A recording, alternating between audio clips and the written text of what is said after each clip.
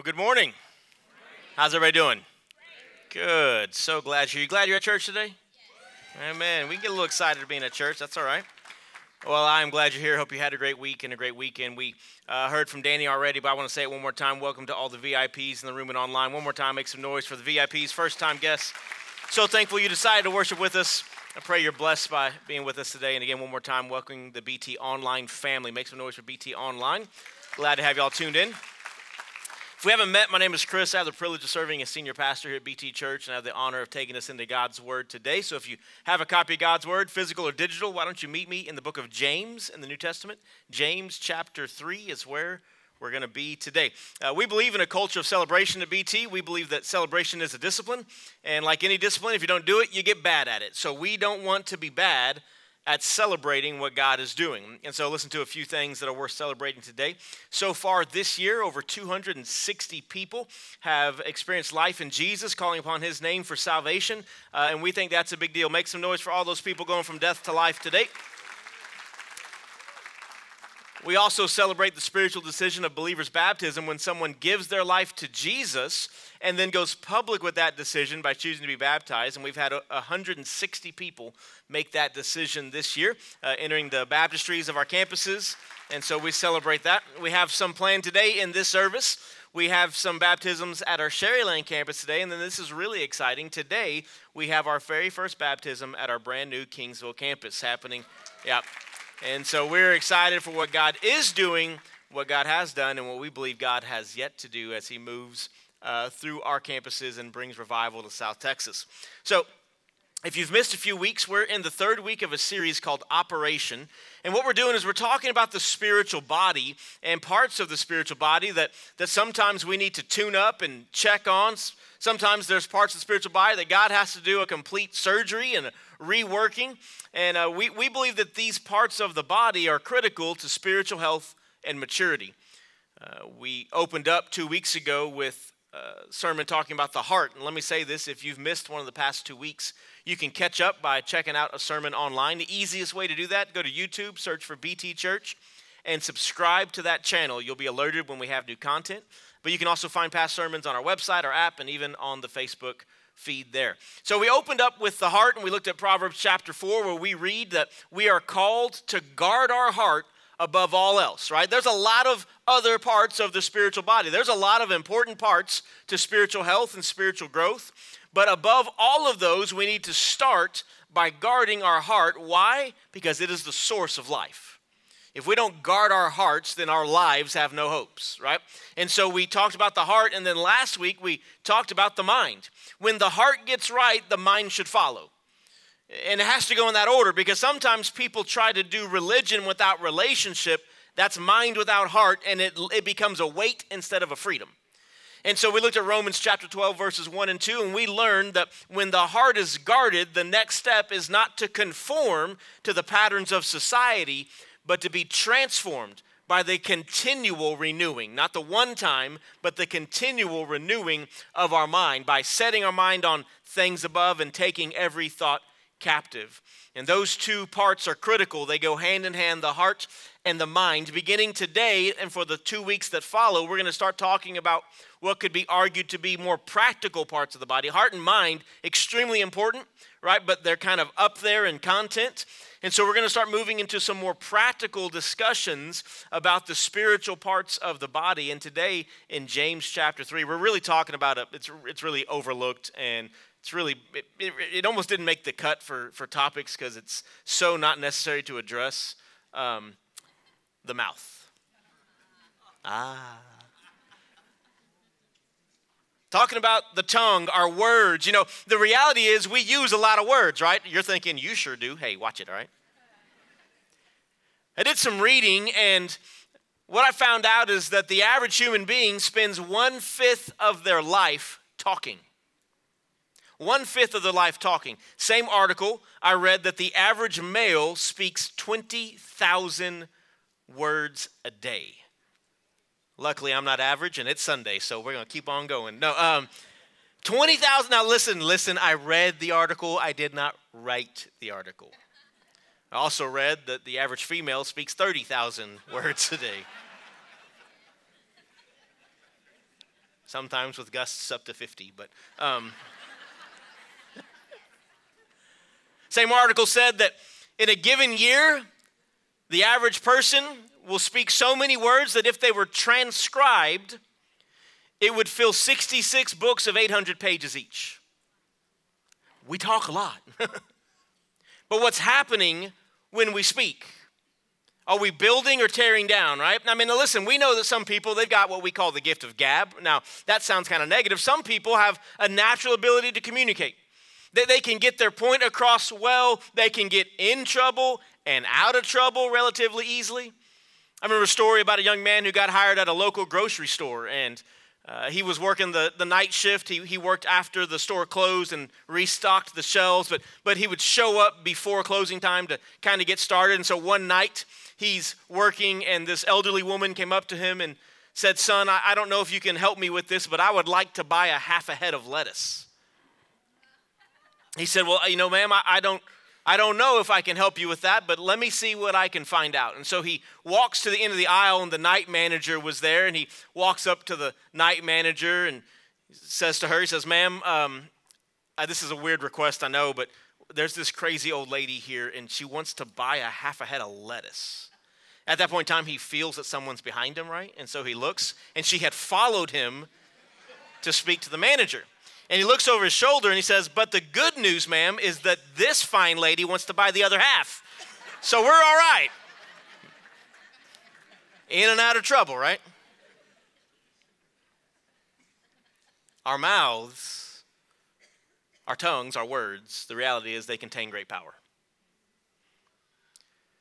And the truth is, what we're going to talk about today, the passage we'll look at, really a lot of us that have been in church for a while, we're real familiar with it. The concerning part about the subject today, and I speak to myself here, is that as familiar as I am, I'm still so bad. It's a passage that many times we want to explain away. But the truth is that in our spiritual lives, we need an operation of the mouth. We need to learn to control and to tame our tongue and to be mindful of what is coming out. Our words are a big part of our witness. Listen, we can show up to church every Sunday, put money in the offering baskets. We can raise our hands when we sing those songs. But if we leave and we're tearing each other down, if we leave and we're spewing venom all the time, then this small part of the body contains such potential and such power. You think of the marching band, right? In the brass section, you've got the giant tuba, right? Tuba makes this deep sound that's very distinct. But the reality with the tuba, if you take that little mouthpiece, right? It's a removable brass mouthpiece. If you move that mouthpiece off, that giant instrument is actually useless. Our mouthpiece might be small. But hear me, if all the good things we do with our lives don't match the words out of our mouth, then really that witness becomes useless. So how do we live our lives and pursue spiritual health and spiritual growth with our words? 3 truths today, or 3 points I want to make out of the text. And so let's go ahead and jump in. We're going to look at the first 4 verses of James chapter 3. It says this in verse 1, "Not many should become teachers, my brothers, because you know that we will receive a stricter judgment. For we all stumble in many ways. If anyone does not stumble in what he says, he is mature, also able to control the whole body. Now, if we put bits in the mouths of horses so that they obey us, we direct their whole bodies. And consider ships. Though very large and driven by fierce winds, they are guided by a very small rudder wherever the will of the pilot directs." First thing I want you to write down when it comes to spiritual health in our mouths is the word direction. Direction. There is a direction of our words, and that is tied to the direction of our lives. James uses this illustration. He starts off saying, hey, you shouldn't long to want to be a teacher because there's a judgment that comes with that. He says, we stumble in many ways. If you don't stumble with your words, you're mature, right? If you don't stumble in what you say, you're mature. And then he gives these 2 illustrations. He says, think about a horse, 1,000-pound animal. You get an 8-inch piece of steel called a bit, and you put it in its mouth, and you tell the horse where to go.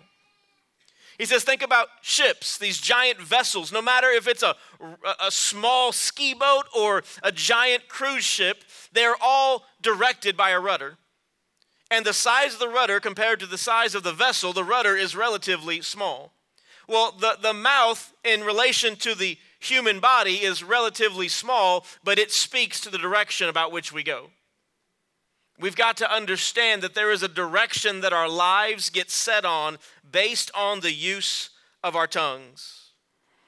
Jesus would say this in Matthew chapter 5, verses 17 and 18. He's speaking about what defiles someone. And he says, listen, because there were dietary laws at that point in time that kind of cultural, and what you ate could make you defiled. He says, listen, what you eat doesn't defile you. He says, this is kind of graphic. He says, what you eat comes out. That's basic anatomy, by the way. What you eat comes out, right? He says what you eat is going to come out of you, but what comes out of your mouth is what's already in you. He says the mouth speaks what's in the heart, and that's what's defiled. And there's a direction that gets set based on the way we choose to use our words. And don't miss this, you might want to write this down. Beloved, our words leave a trail behind us, and they create a path before us. The way we speak will leave a trail behind us and set a path before us. And let it not be that that trail behind us is filled with bodies and broken relationships, because if that's the case, that's probably what's in front of us. Our words carry power, and they can be an indication of our destination. Beloved, change your words, change your destination. If you don't believe that's true, listen, June 1st, 2002, I said 2 words that have changed my life for the past 20 years. I do. Changed my life for the better.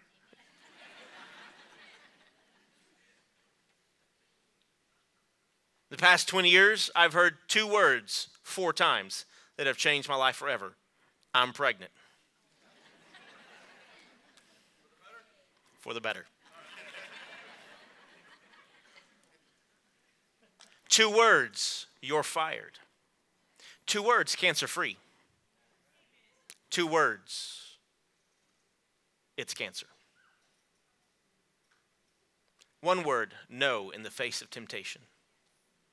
Words can set the trajectory and direction of our lives. Beloved, don't miss this. Change your words, change the direction.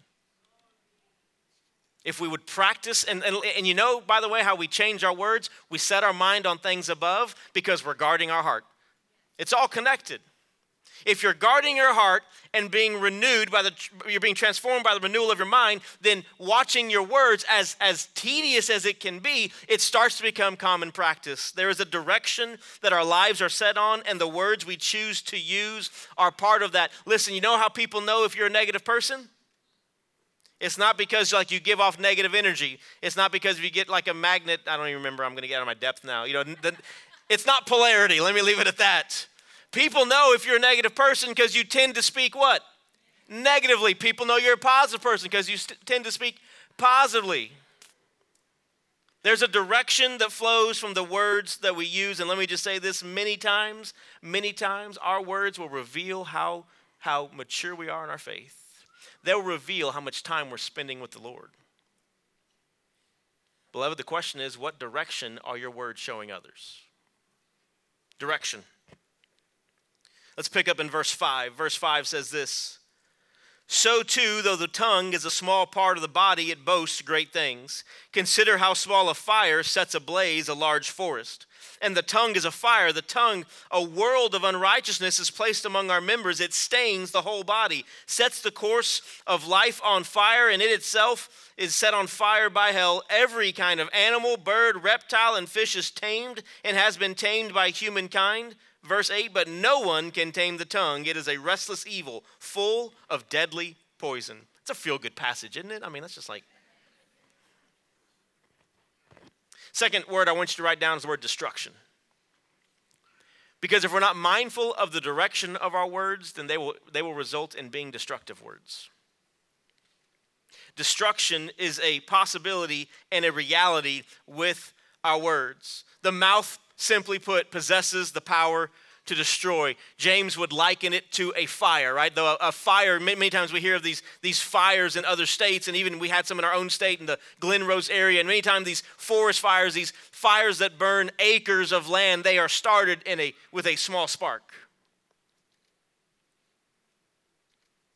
And what's interesting, listen, let me just kind of set the stage, because there may be some people that have more knowledge than me, and I want to confess I don't have it. I'm not a firefighter. I'm not a fire investigator. I'm not a fire marshal. I was a firefighter in second grade for Halloween. That's what I got on the resume, all right? I've seen some movies. That's what I got. But some of you are aware that a few weeks ago, the worship center at our Kingsville campus caught on fire.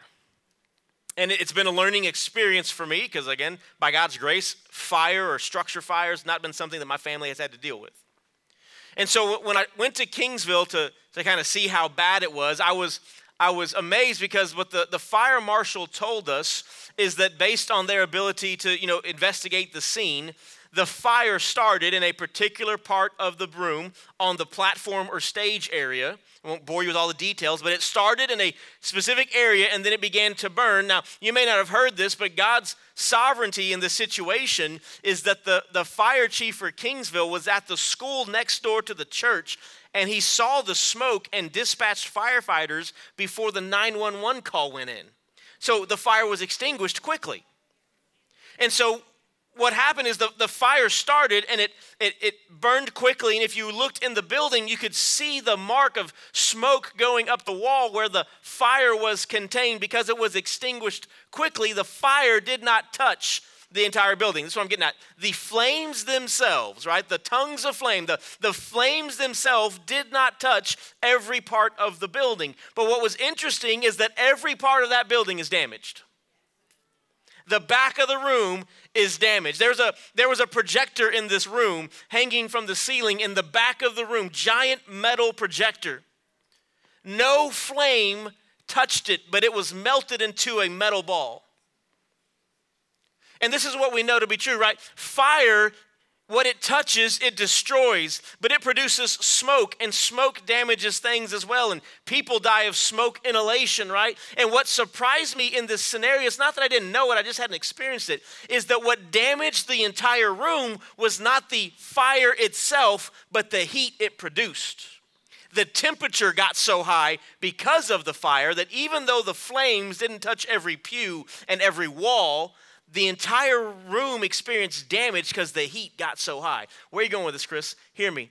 If you are married, husbands, and you have children, you may speak to your wife in a certain way, and that flame may create damage in her life. But the way your son is taught to speak to women will be the heat that will change a family tree. Wives, same way. Students, same way. The ways that you choose to speak about the person who is not in your friend group. Hear me. Fire, the damage is never localized to what the flames touch, but how far the heat can get, and heat travels quick. And destruction is what follows.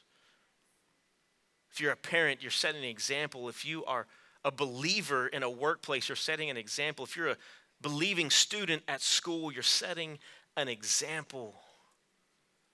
And what is the example that is being set? James would write that animals have been tamed, right? He says that all the animals have been tamed. He speaks to fish being tamed. Now, I'm not a firefighter. I'm also not a fisherman, all right? So those two, if you need help with either of those, I'm probably not your guy. Didn't grow up, fishing a whole lot. I have a son that has decided he likes fishing. How does that even happen, right? Never even been fishing. He's like, I like to fish. I'm like, okay. So we're trying to encourage that. Bought him a fishing rod and all the tackle and bait. I don't even know how to set this thing up. And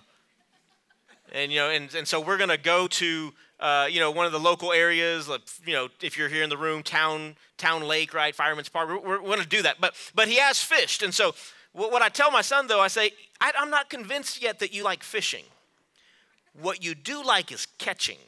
Because the 2 times he's been fishing, we went on a private charter at the island, and we had the guy that knows where the fish are and has the bait and all the gear, and he sets it all up for you, and he puts the fishing pole in your hand, and you go, and then you just reel things in. Like, you reel, that's all you do, right? I kind of like catching fish. It's not bad. I have been fishing in my life where you do this, and 8 hours later, you leave. And that's not my favorite use of 8 hours, personally. But what's amazing, and I don't know anything about fishing, but this is what I know. You can buy the fishing line and the tensile strength, right? The strength of that line, and you can get the right rod and the right reel and all the right bait, and you can catch enormous fish. When one of those 2 times we went fishing, I naturally caught the largest fish of the group. Not a fish story. I got pictures to prove it. But you know what's amazing is it didn't matter if the less experienced anglers caught small fish, but I was bringing in the monsters. And so anglers, what you call fishermen, but anyways, and so you're thinking geometry. So what's amazing is that the small fish that day and the big fish were caught with the same size hook. You just got to get the hook set in the mouth. And many times we don't realize the hook that Satan has in our hearts, but everyone else is aware of it because our mouths make it clear. And destruction just flows out of us. And it shouldn't be this way. Careless words. You know how the mouth speaks destruction? Careless words. Careless words. Just not thinking through it. And it's 2022, by the way. The words you type count. You know, I have long said that social media is neutral, and I believe that to be true. I don't think it's good or bad. But I am convinced that some people just aren't ready to handle it. Like, it just brings out the worst. It just can't resist the temptation to fire off the tweet or the post or the comment that's just not necessary. And so careless words, just not necessary. Don't raise your hand, but some of us, we've been victim to hit and run mouth, right? You know, like you hear about people that get hit and run. They get, someone hits their car and they're parked in their street and doesn't leave a note. There are some of us, we run our mouth so much, we're just knocking people over with destructive words. We don't even know what's happening. And so careless words, angry and hostile words, right? How we respond in the moment and losing the ability to control that which is coming out. Carnal words, we don't use that word a lot, it's not cool. Carnal words of the world. We don't have to tell every joke we saw online. We don't have to speak the way that everyone else speaks. We don't have to text the way that everyone else texts. You're like, oh, here you go being a legalist. No, I just salt and light, guys. We are either building up or we are tearing down with this. That's how it works. And destruction, if we aren't careful with the direction that is set, then destruction will happen. And check this out. You realize you can break all the 10 commandments with your words? You can speak murderous statements and lustful statements and defame God's name and covet. You just go on. We can break the commandments just with our words. Destruction. And honestly, verses 5 through 8, they're not very encouraging, right? Because verse 8 says, no one can control the tongue. Like, great, thanks, James. Appreciate your help.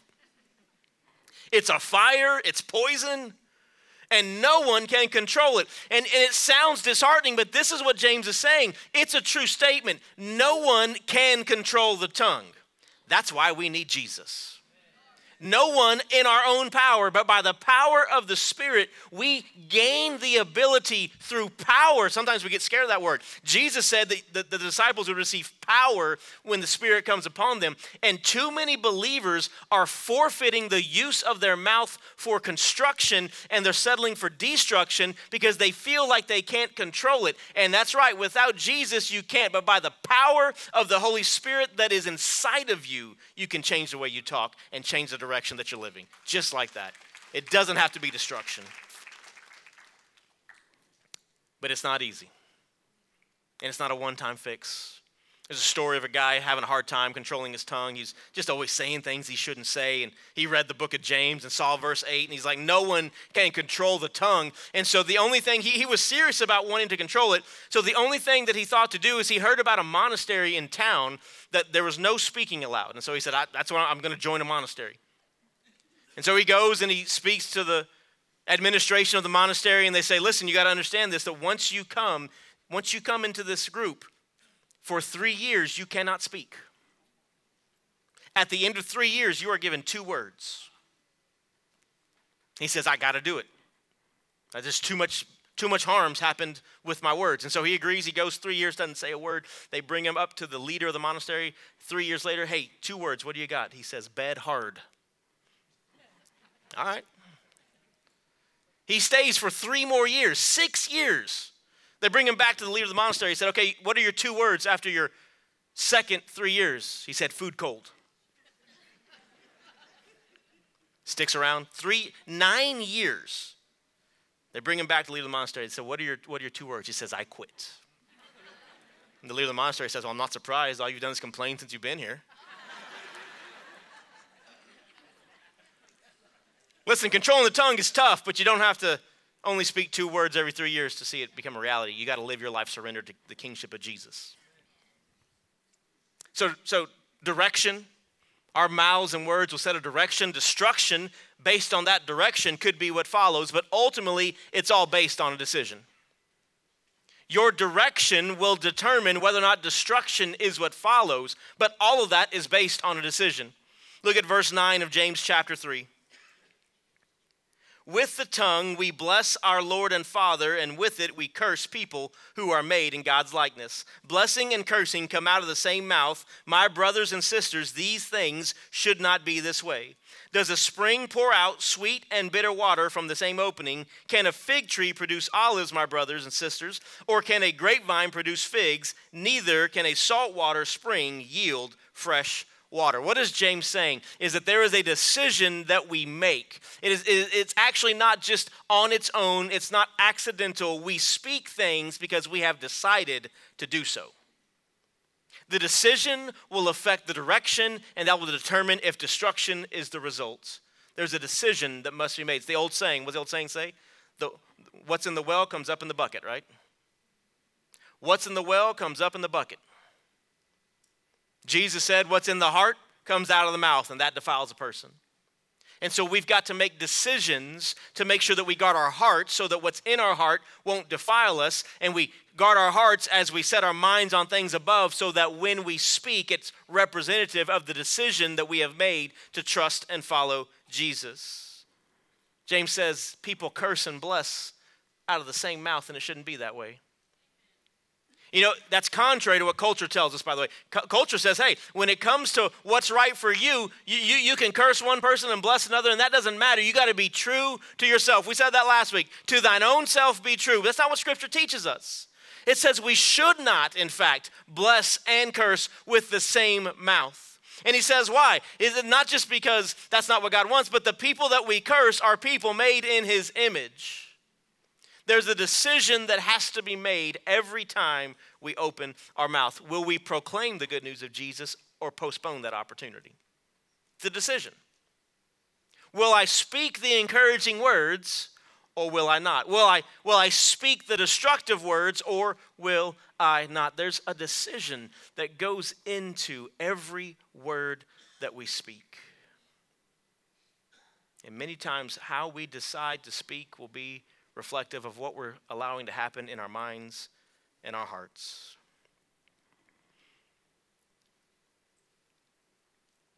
Beloved, it's not easy, but it's possible. And let us not be willing to be a people who can come together and say the right things in church, but then go and treat each other differently at home and treat each other differently at work and just miss the opportunity to make much of Jesus in the way that we speak to each other. Let's make decisions to let the direction of our lives be clear. How do you do that? Let me tell you. I'll tell you how you do that. You make a decision to spend time with Jesus.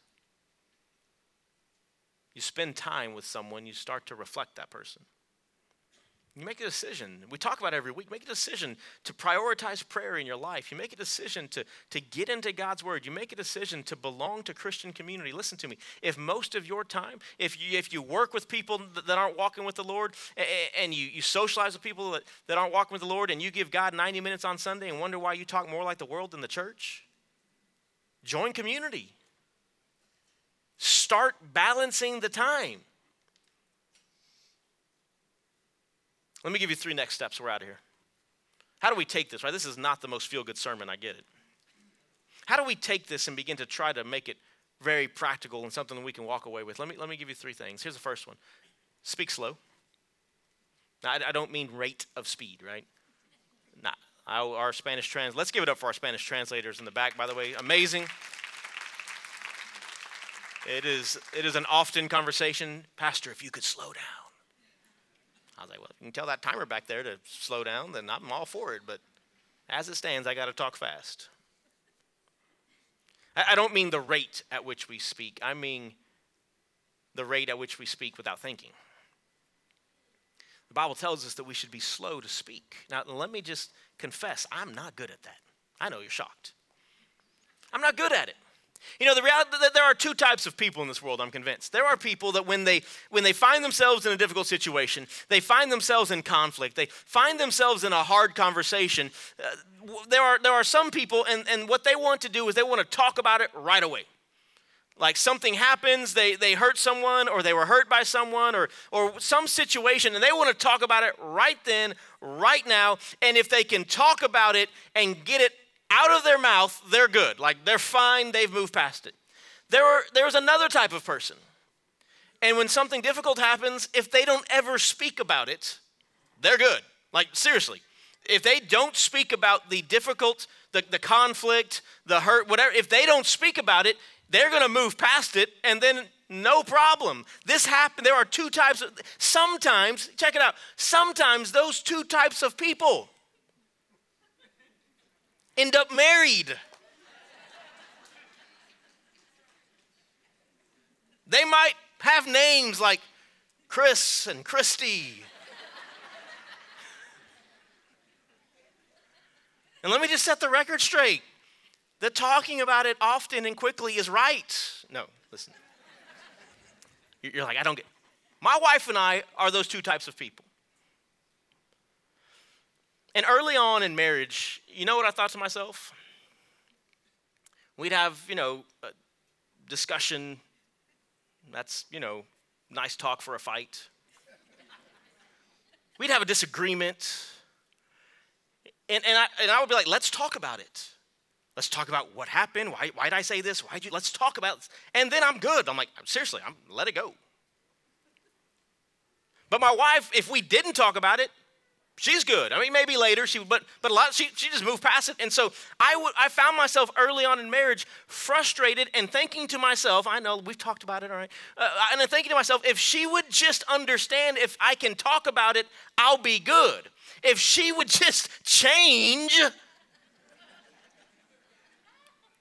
And I'm a slow learner, and so after a few years, what the Lord began to reveal to me is when I became one flesh, I died to myself. Now, would it be nice if occasionally we talked about things right away? Sure it would. And we do, by the way. But my job is not to get her to change who she is. I'm working on me. And if what I know she needs for peace is not to do what I want to do, that's what I'm called to do. So I've got to let the night bring counsel, and I don't do that well. I got to sit on things and not jump to speak every opportunity I get. Sometimes, listen, it's going to be okay if you don't talk about it right away. It's going to be okay if you don't post it right away or tweet about it right away. If you can't give it one night to think on it, very few things are that urgent. And we just need to slow down. And let me just, for those of you that are like me, let me just warn you. If you force the person who doesn't want to talk about it to talk about it, even though 10 minutes later you might be good, you might be talking about that for the next 2 weeks. So just be careful. Anyways, moving on. Speak slow. Speak slow. Second one, speak life. Speak life. You know what I found? Listen, you're going to be like, you should not be a pastor, and you may be right. I can speak death like this. I mean, just no, like minimal effort, not a lot of preparation. You know, like I got to prepare for sermons and study, and I mean, I can just start spewing venom easy. Like, I mean, it's really a gift. I mean, I'm good at it.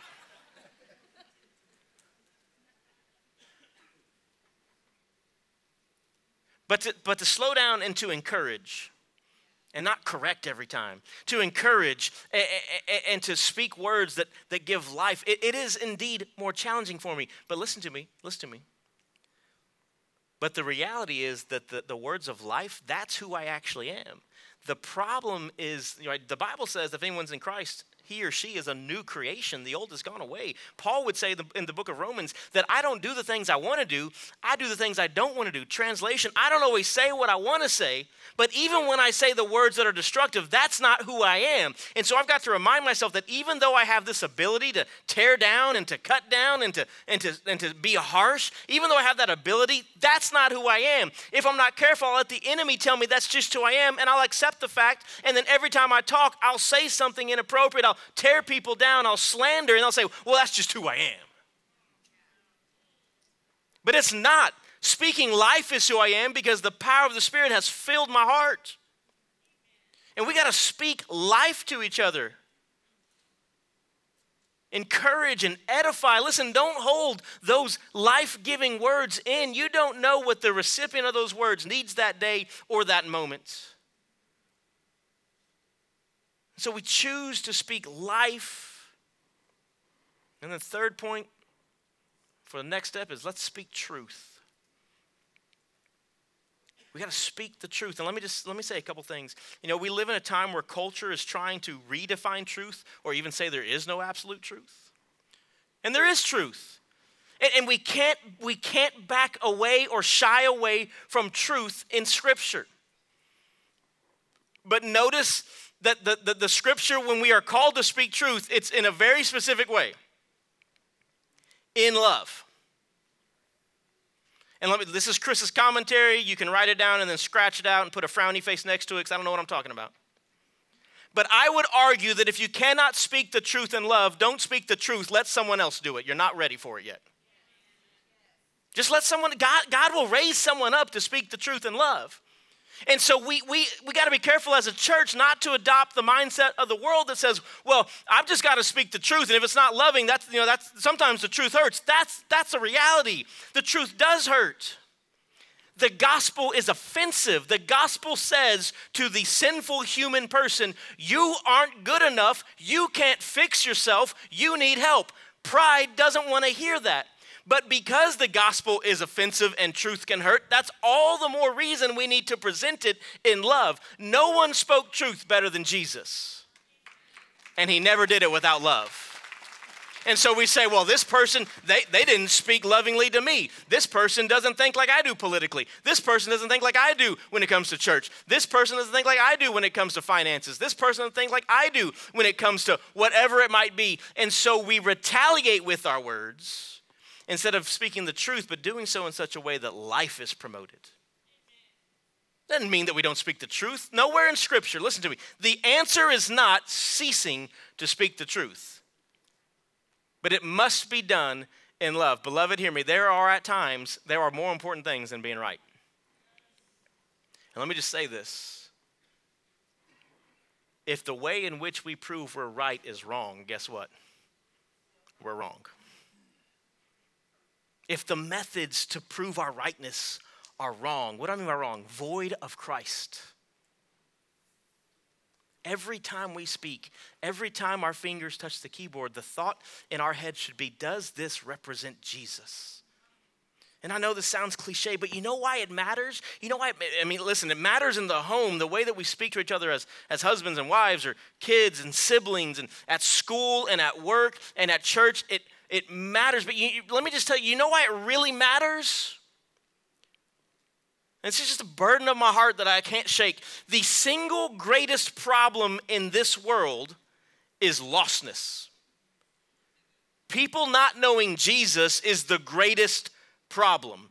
Every problem exists because people don't know Jesus. And so there are really big problems in the world that we need to work on, like poverty, racism, sexism, inequalities. We need to address those problems, but the problems exist because people don't know Jesus. The greatest problem is people not knowing Jesus, because if you leave this life not knowing him, problems continue. But if you say yes to Jesus, you leave this life and problems are forced to cease.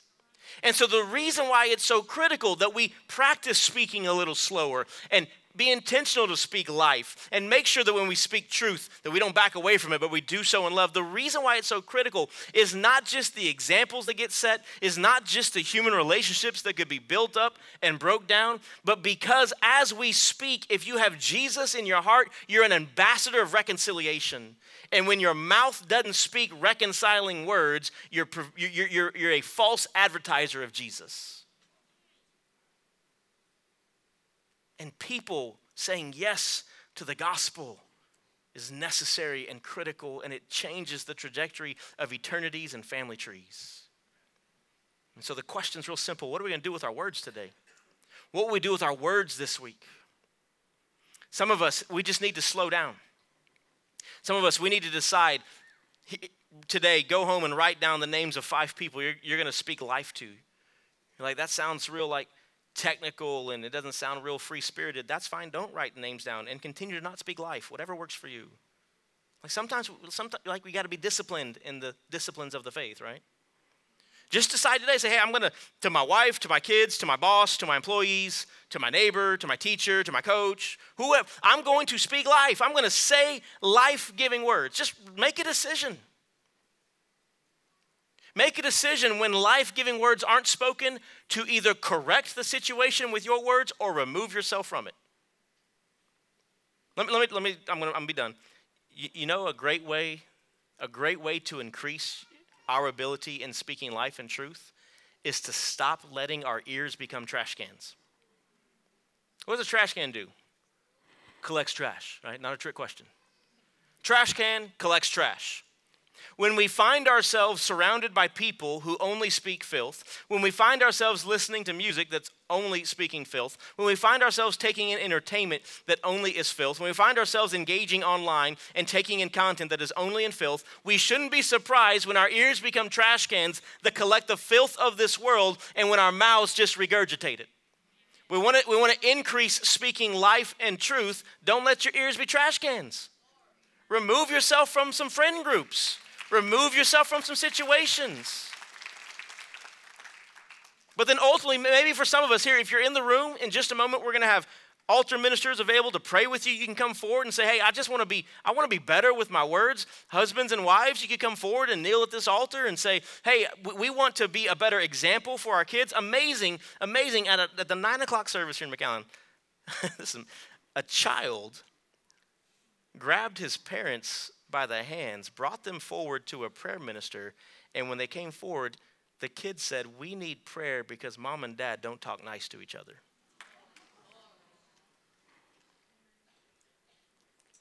So if you're watching online, you can message us and say, hey, I just need some prayer. Tell us what it is you need prayer about. We've got some baptisms this service. Hear me. You're like, oh, how's he going to spend this one? Listen to me. You know what baptism is? It's speaking truth. I have decided to follow Jesus. And so maybe you want to take that next step as well and join those that are being baptized. But hear me today, beloved, whether you're in the room or online, the greatest thing you do with your mouth, the most powerful words that you will ever speak will be to accept Jesus as your Savior or to reject him. Once you accept him, then you apply his word to your life and you walk in faithfulness. But until you say yes to Jesus and you have a living relationship, then it doesn't really matter. And so maybe someone today in this room or online, the truth is you have not yet with your words said yes to Jesus. You have not responded in faith. The Bible is clear. It is not by works. It is by grace through faith that you are saved and not by works.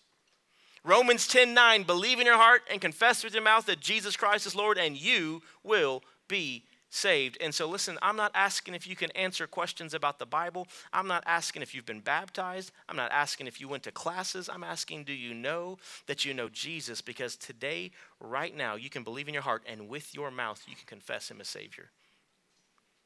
And so if that's you, if today the decision that needs to be made is to acknowledge your need for a Savior and to place your faith in him, then right where you are, I'm going to invite you to say a prayer with me. I'm going to ask you to bow your head and close your eyes.